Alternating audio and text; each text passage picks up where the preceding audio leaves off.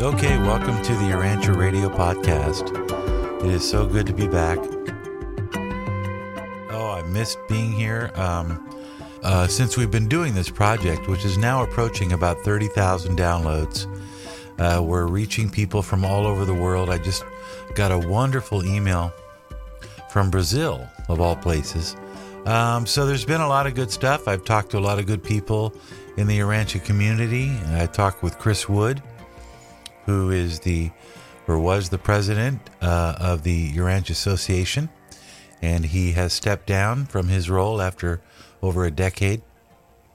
He and his wife are so filled with the Spirit, and I know that they will be missed. But I also know that Chris says he plans on still being involved, so he's not going anywhere. Also want to share something with you, something that was very moving and emotionally moving for me, and also something that really humbled me. In talking with Chris, he introduced me to Jerry Johnson, who is the president of Free Schools World Literacy.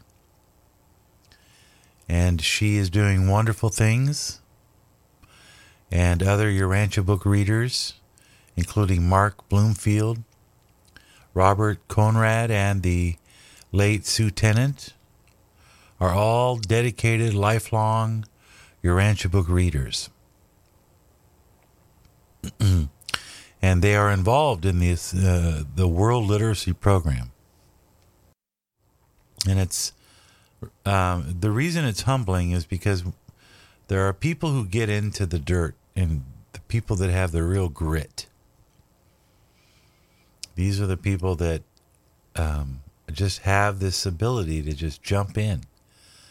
And in some of my discussions with Jerry, and it was mainly through email, we both have this immense respect for Mother Teresa. And we were engaged in a dialogue where we were talking about the fact that when you take the Urantia perspective and you think about Mother Teresa, you think to yourself, boy, that whoever thought adjuster was in Mother Teresa probably gained the most valuable experience of any thought adjuster. Or another way of looking at it is that Mother Teresa had such a powerful thought adjuster that she was able to deal with what she was able to do. And these are the people like Sue Tennant and Robert Conrad and Mark Bloomfield and Jerry Johnson. They go into these places that you and I will never see, these little villages, and they teach young girls how to read. I mean, it's such a simple thing. It's such a simple transaction. And yet that differentiation gives that young girl an opportunity to escape poverty and to embrace literacy and to change her life. And so the program is called freeschools.org. You can look at it up on the internet. And again, it's just an organization that is driven by Urantia book readers, and they volunteer their time and their efforts, and they go deep into India, Bangladesh, and elsewhere and teach young girls to read. Actually give them literacy so that they can have a shot at a decent life with education. freeschools.org. And so every time somebody listens to this podcast, I get 0.00015 cents. And what I've been doing with the money is letting it build up and then buying Urantia books and then giving them to people that I know. But I want to do something different for the next year, 2021.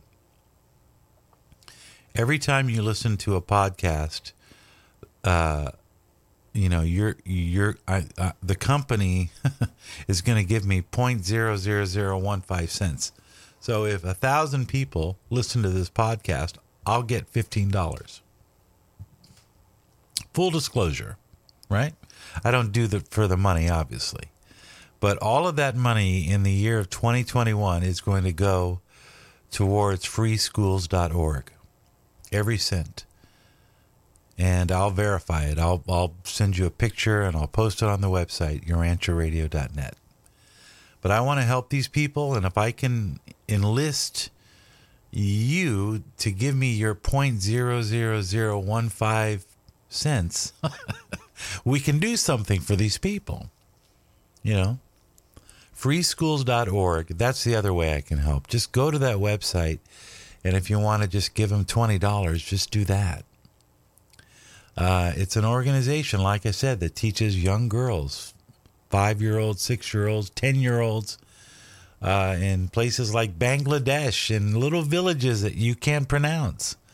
Because if they can't read, then they're going to be sold, or they're going to have an arranged marriage, and they'll end up in a village just producing unwanted children. They'll have no chance at a decent life. Now, I'll tell you what they make these people remind me of. They remind me of the Nodites. These are, again, taking the Urantia perspective, what Jerry and her team are doing is tantamount to what they could probably be doing in the future, volunteering to be a planetary prince 100, similarly to what happened with, the Nodites here on this world. Can you imagine, in your future estate, volunteering for service where you go and you get to help live and help foster civilization among a primitive race? And in some ways, that's what these people are doing now. They're going into these villages where people are illiterate. They don't have smartphones. They don't have internet. Maybe they've seen it. Maybe somebody they know has it, but they're just living day to day, looking and wondering what's going on. And so these people go in and they do something, and it's humbling, trust me. So freeschools.org. Okay? So we're going to come back in a minute, and we're going to examine what I think is pretty important. It is paper 72, and we're going to get some friendly advice from a Melchizedek who just happened to stop by. And so we'll do that in just a moment here on Urantia Radio. But first, we'll have a little bit of a music interlude. We'll see you in a moment.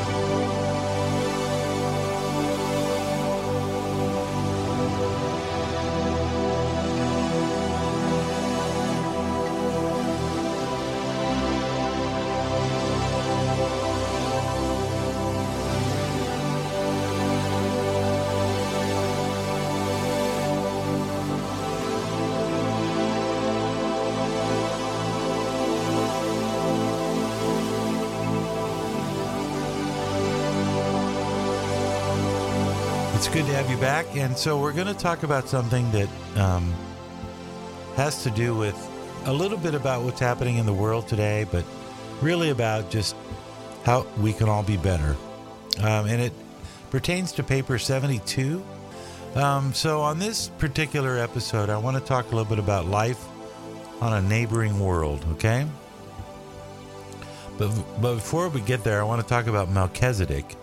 And for those who know and understand the Urantia book, Melchizedek was the person who taught Abraham monotheism and singled out Abraham, and who ended up founding basically the Hebrew religion, which of itself was based on monotheism. And Abraham was the chosen individual by Melchizedek.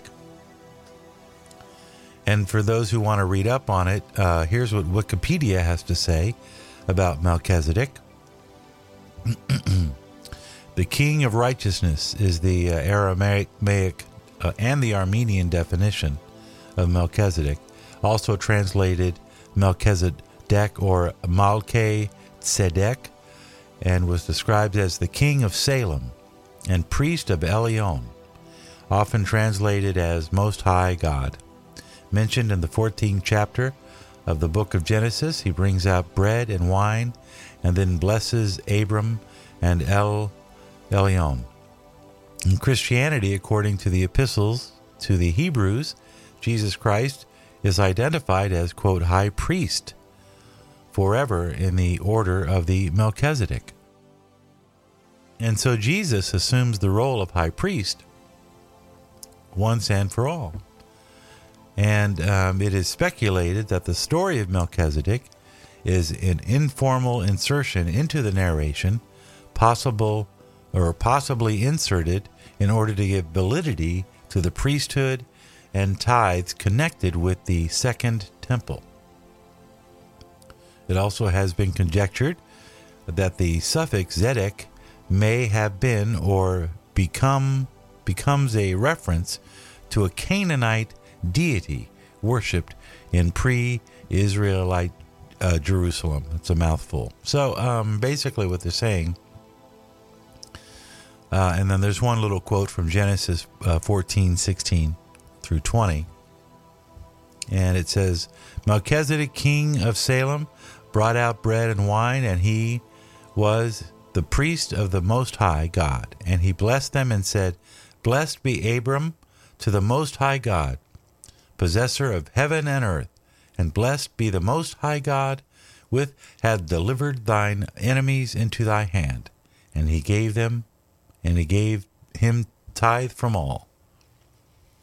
I got to brush up on my Bible reading. But anyway, so all of this stuff, of course, confirms the stuff that we read in the Urantia book having to do with the Melchizedek, or Machiventa Melchizedek, who came here 2,000 years ago and rescued the world from being forever in darkness, because really at the time there was no cohesive religion, or monotheism was not what was existing in Babylonia at this time.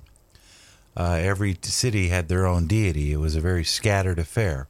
So we're taught all this, and this is what Melchizedeks do. So they come in and they teach you something that will change the course of history, or it will change the direction of mankind. This is what they did with Abraham. Melchizedek did what he did to prepare the soil so that when Jesus would later arrive, because Melchizedek knew Christ was destined, he let everybody know he was going to be making an appearance at some point. And Melchizedek, being part of the receivership of our darkened world, stemming back to the Lucifer rebellion, and us being quarantined like a virus. Isn't that funny? You know, here's Urantia, our world quarantined. We're actually, we're not allowed to get through. Our email doesn't get through to the central universe, so to speak. So Melchizedek's job, even in the afterlife, are to be teachers of truth. They are they're an embodiment of the Creator Son that only respect could ever be given. And even in our own history, and even in our own Bible, there is great respect given to this Melchizedek. And so a Melchizedek narrated the life of a planet in the Urantia book. In paper 72, there was a Melchizedek who provided the narrative to how life is lived on a planet similar to our own. And so many of you who have just, read the Urantia book know this is true. And in this paper 72, as this Melchizedek is giving a narrative of how a particular group of people live on this world, they give this information to us because they want us to learn from this example. This world is very much like our own. It had an Adam and an Eve that defaulted. They were also corrupted by the planetary prince who had fallen to the Lucifer idea of self-liberty and do your own thing. And it also has, as we have had, a pretty stable world, at least in some respect, which I'll get into in just a moment, where a civilized or a civilization has evolved, which has great potential to continue to advance and become more spiritual. And so the Melchizedek who provided this narrative in paper 72 provides us a sort of a pointer. Listen to this and learn from these people, and maybe you too can, kind of keep yourself on the right course. Okay, so I want to draw attention to three aspects of paper 72: family life, social service, and their political system compared to our own. Now, paper 72 covers, the name of the paper is called Government on a Neighboring World, or Government on a Neighboring Planet. And they're in the same system, so they're a neighboring planet in the sense that somewhere out there, not that far away, probably within 30 to 40 light years, is a planet that has life on it, and it's very similar to us, which I'll get into details with in just a moment. So I felt it important to make this presentation and give you the reference, who is the narrator, and the narrator's of a pretty high order. So take it for what you will. Okay, so pretty unique. In fact, I don't know of any other book that claims to have a personal narrative of how life is lived on another world. Can you think of it other than, maybe science fiction, right? So maybe we should take a break. Why don't you, let's do this. Why don't we take a little bit of a break? You go get yourself a cup of coffee. I'll go get myself a cup of coffee. And we'll come back and we'll kind of explore this interesting paper about life on another world and see what we can extract from it and learn from it, and maybe even inspire us to take a little closer look at how we're doing things now. So why don't we take a little break, an intermission, and I'll see you back here in about a minute. And enjoy this wonderful piece of music that I love.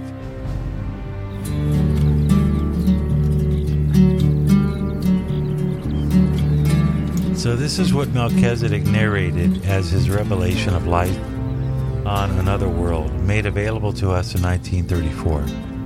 I'm going to read it verbatim, but I reserve the right to provide commentary. The similarity, and I'm reading it now, the similarity of the two spheres undoubtedly explains why permission to make this extraordinary presentation was granted. For it is most unusual for the system rulers to consent to the narration on one planet of the affairs of the other, or another. Paper 72, Section 1, Paragraph 1.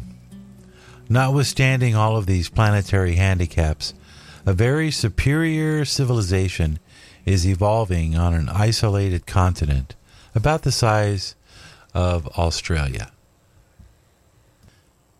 This nation numbers about 140 million. Its people are a mixed race, predominantly blue and yellow, having a slightly greater proportion of violet than the so-called white races of our world, Urantia. These different races are not yet fully blended, but they fraternize and socialize very acceptably. The average length of life on this continent is about 90 years, 15% higher than that of the other peoples of this planet. The industrial mechanism of this nation enjoys a certain great advantage derived from the unique topography of the continent. The high mountains on which heavy rains fall 8 months a year are situated at the very center of the country. This natural arrangement favors the utilization of water power and greatly facilitates the irrigation of the more arid western quarter of this continent. These people are self-sustaining, that is, they can live indefinitely without imparting anything from the surrounding nations of this world. Their natural resources are replete, and by scientific techniques they have learned how to compensate for their deficiencies in the essentials of life. They enjoy a brisk domestic commerce, but have little foreign trade owing to the universal hostility of their less progressive neighbors. Jumping in at paper 72, section 1, paragraph 4, this continental nation in general followed the evolutionary trend of the planet. The development from the tribal stage to the appearance of strong rulers and kings occupied thousands of years. The unconditional monarchs were succeeded by many different orders of government. Abortive republics, communal states, and dictators came and went in endless profusion. This growth continued until about 500 years ago when, during a politically fermenting period, one of the nation's powerful dictator triumvirs had a change of heart. He volunteered to abdicate upon condition that one of the other rulers, the baser of the remaining two, also vacate his dictatorship. Thus was the sovereignty of the continent placed in the hands of one ruler. The unified state progressed under strong monarchical rule for over 100 years, during which there evolved a masterful charter of liberty. The subsequent transition from monarchy to a representative form of government was gradual, the kings remaining as mere social or sentimental figureheads, finally disappearing when the male line of descent ran out.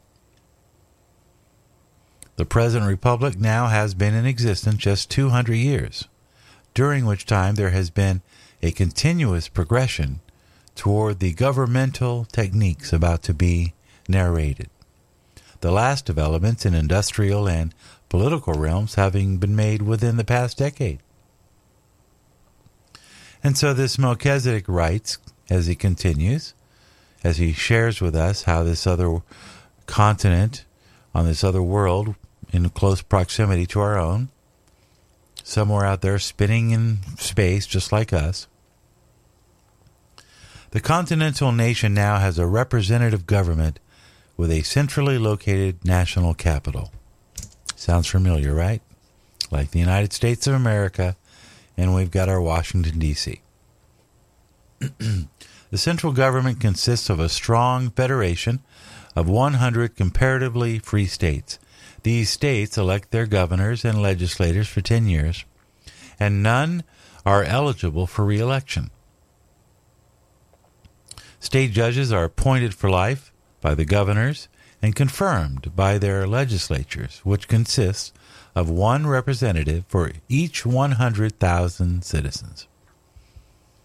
Kind of not dissimilar from our own, but there are some things like for the fact that you can't be reelected, so they have term limits, right? There are 5 different types of metropolitan government depending on the size of the city, but no city is permitted to have more than 1 million people.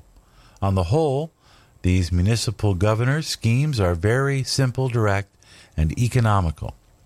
The few offices of city administration are keenly sought by the highest type of citizens.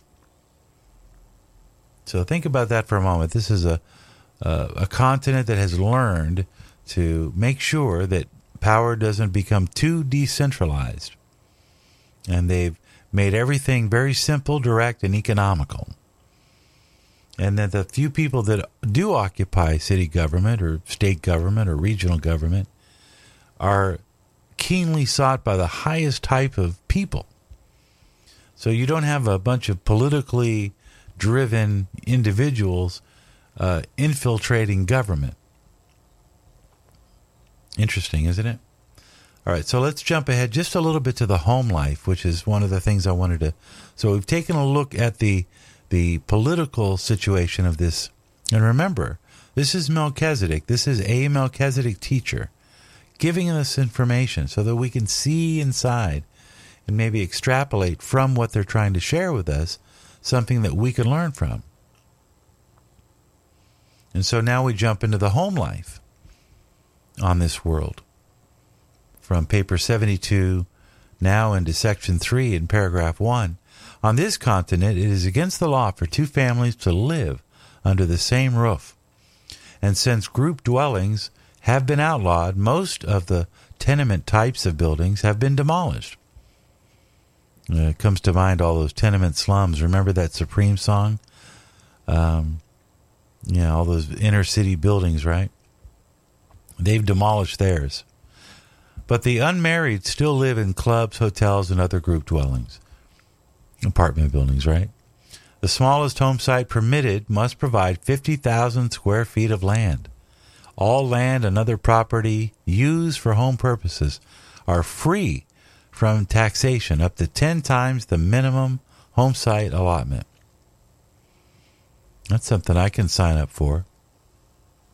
So, in this world, or this continent, they want to make sure that everybody has plenty of elbow room. Apparently, they realized that people too close together wasn't a good thing. Paper 72, section 3, paragraph 2. The home life of this people has greatly improved during the last century, similar to us. Attendance of parents, both fathers and mothers, at the parental schools of child culture is compulsory. I just read recently that China is implementing a plan where they have, before you can get married, you have to take a course. Isn't that interesting? And so on this world, they have parental schools of child culture, and it's compulsory. And it's something that they've developed in the last 100 years. Even the agriculturists who reside in small country settlements carry on this work by correspondence, going to the nearby centers for oral instruction once in 10 days, every 2 weeks, for they maintain a 5-day week. So there's a little disclosure. Apparently they don't have internet yet on this world. The average number of children in each family is 5, and they are under the full control of their parents, or, in case of the demise of one or both, under that of the guardians designated for or by the parental courts. It is considered a great honor for any family to be awarded the guardianship of a full orphan. Competitive examinations are held among parents, and the orphan is awarded to the home of those displaying the best parental qualifications. These people regard the home as the basic institution of their civilization. It is expected that the most valuable part of a child's education and character training will be secured from his parents and at home. And fathers devote almost as much attention to the child culture as do mothers. All sex instruction is administered in the home by parents or by legal guardians. Moral instruction is offered by teachers during the rest periods in the school shops, but not so with religious training, which is deemed to be the exclusive privilege of parents. You note the word privilege. Religion being looked upon as an integral part of home life. Purely religious instruction is given publicly only in the temples of philosophy. No such exclusively religious institutions as the Urantia churches, our churches, having developed among the people. In their philosophy, religion is the striving to know God and to manifest love for one's fellows through service for them. But this is not the typical of the religious status of the other nations on this planet. Religion is so entirely a family matter among these people that there are no public places devoted exclusively to religious assembly. Politically, church and state, as people of our world are wont to say, are entirely separate, but there is a strange overlapping of religion and philosophy. So in this place, religion is strictly a family affair, And if there is any overlapping, it's usually with religion and philosophy, which is interesting because in our current society, religion is frowned upon in the academic sphere. But in this world, religion and philosophy overlap. So I wonder if that's because it's seen as more of an intellectual exercise. That's what I would suggest. But boy, a lot of stuff here, right? A lot of wonderful, purely religious instruction is given publicly only in the temple or the temples of philosophy. Imagine if we had temples of philosophy instead of churches where people could go and they could be taught about thinking. And, that kind of reminds me of the Unitarian. If you've ever been to a Unitarian church, which I've been, it's very much like that. They don't draw into specific religious things. They look at the overall picture, and it's a much more holistic approach, I suppose. Okay, so in paper 72, as we continue on, and now we're kind of wrapping up the home life on this world, very similar to our own United States, somewhere in our solar system or our system of 619 worlds, and probably not a world that is too far behind us in terms of time, because our world really, the modern humans really only showed up about 40,000 years ago. And so this world probably is either slightly older than us, maybe we're planet 606, so this could be planet 605, or maybe it's planet 607. So in paper 72, section 3, paragraph 7, children remain legally subject to their parents until they are 15, when the first initiation into civic responsibility is held. Thereafter, every 5 years, for 5 successive periods, similar public exercises are held for such age groups at which their obligations to parents are lessened, while new civic and social responsibilities to the state are assumed. Suffrage, the right to vote, is conferred at 20. The right to marry without parental consent is not bestowed until 25. And children must leave home on reaching the age of 30. Can you imagine that? Boy, think of the how much we would lower the divorce rate. Continuing on, marriage and divorce laws are uniform throughout the nation. Marriage before 20, the age of civil enfranchisement, is not permitted.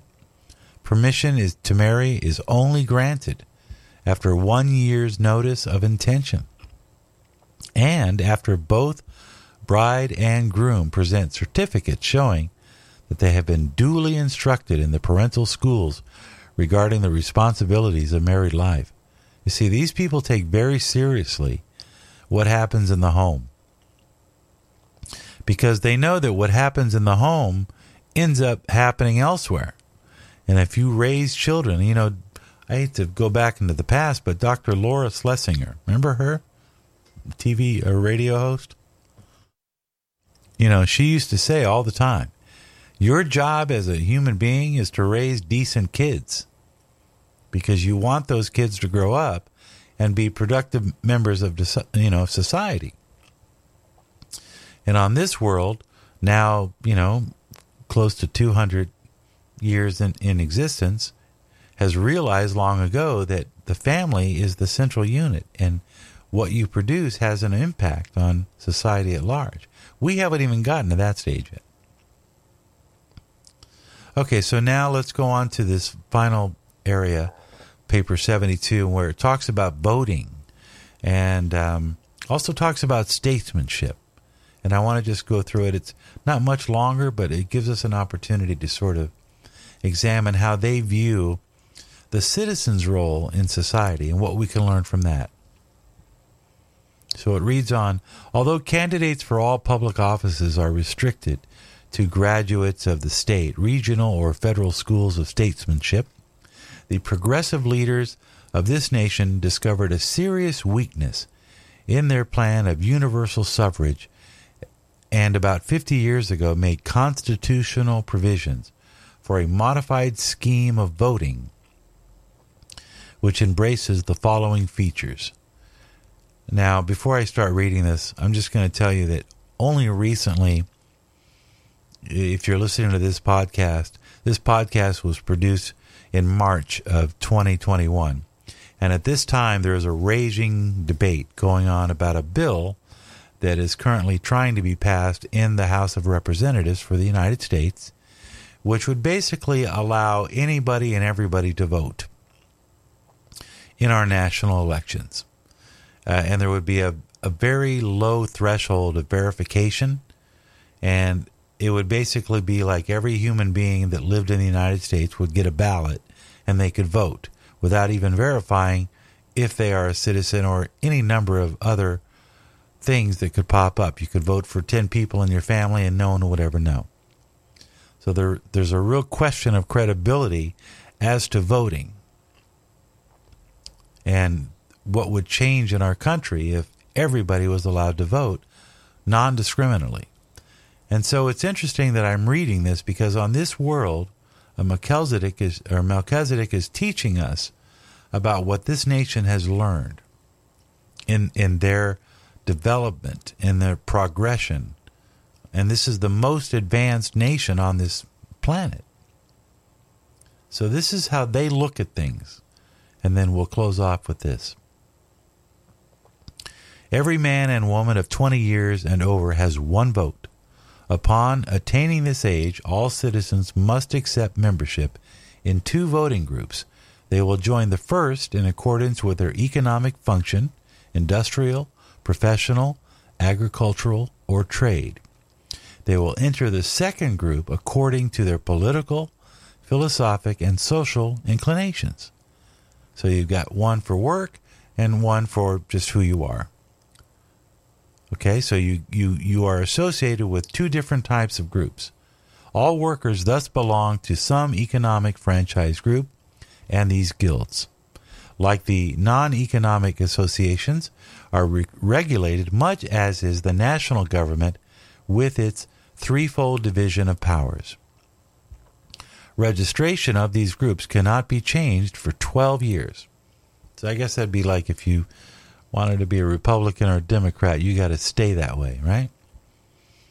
Number 2, upon nomination by the state governors or by regional executives and by the mandate of the regional supreme councils, individuals who have rendered great service to society or who have demonstrated extraordinary wisdom in government service may have additional votes conferred upon them, not more often than every 5 years, and not to exceed 9 such super franchises. So if you've made a great contribution to society, you actually get more voting power. You actually have more of a say in what gets voted on. The maximum suffrage of any multiple voter is 10, so you never get more than 10 votes. Scientists, inventors, teachers, philosophers, and spiritual leaders are also thus recognized and honored with augmented political power. These advanced civic privileges are conferred by the state and regional supreme councils, much as degrees are bestowed by special colleges, and the recipients are proud to attach the symbols of such civic recognition, along with their other degrees, to their list of personal achievements. All individuals sentenced to compulsory labor in the mines and all government servants supported by tax funds for the periods of such services disenfranchised. This does not apply to aged persons who may be retired on pensions at 65. So here we learn an interesting little caveat here. On this continent, if you're in prison or you're in compulsory labor, you don't get a vote. So if you're not producing anything in that society, or you've been somehow disenfranchised, similar to how felons are not allowed to vote, with the exception being those people who are just simply retired at the age of 65, similar to us. Well, we have 67 now. Then you could still vote, right? But if you're a prisoner or if you're a felon, you don't get to vote. So they have that in common with us. There are 5 brackets of suffrage reflecting the average yearly taxes paid for each half-decade period. Heavy taxpayers are permitted extra votes, up to 5. This grant is independent of all other recognition, but in no case can any person cast over 10 ballots. So think about that. If you have you pay a lot of taxes, you get more votes. Imagine how that would change things. So what goes on, and it sort of talks about the executive and how they're voted every 6 years by a nationwide ballot. And in that election, no one can cast more than one vote. There's other things like that. It talks about how different groups can contribute. One thing I like about it is that every president is allowed to be a part of a permanent cabinet, sort of like a council, so that they can all continue to participate, not so much legislatively, but they can contribute to the current president and offer that president advice and wisdom. And I want to read just this final area. I don't think it's very long, but it also describes the other nations on this world. And they say there are 11 on this world. The governments are decidedly inferior to the more advanced nations of Urantia. That's what they're describing. So these other 11, so the other 10 nations are all inferior to the more advanced nations of Urantia. So think of like the way it is in maybe the Democratic Republic of Congo, or some outback region in Australia or something, or just think of your own real rural area, maybe in India, and think of it as these are entire continents now that are just really backward. And so they write, just now the superior government is planning to establish ambassadorial relations with the inferior peoples. And for the first time, a great religious leader has arisen who advocates the sending of missionaries to these surrounding nations.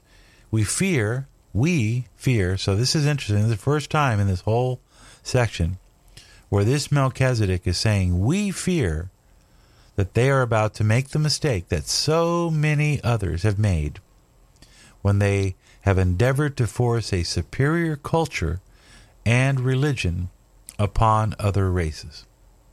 So they're saying that this continent is about to make that mistake.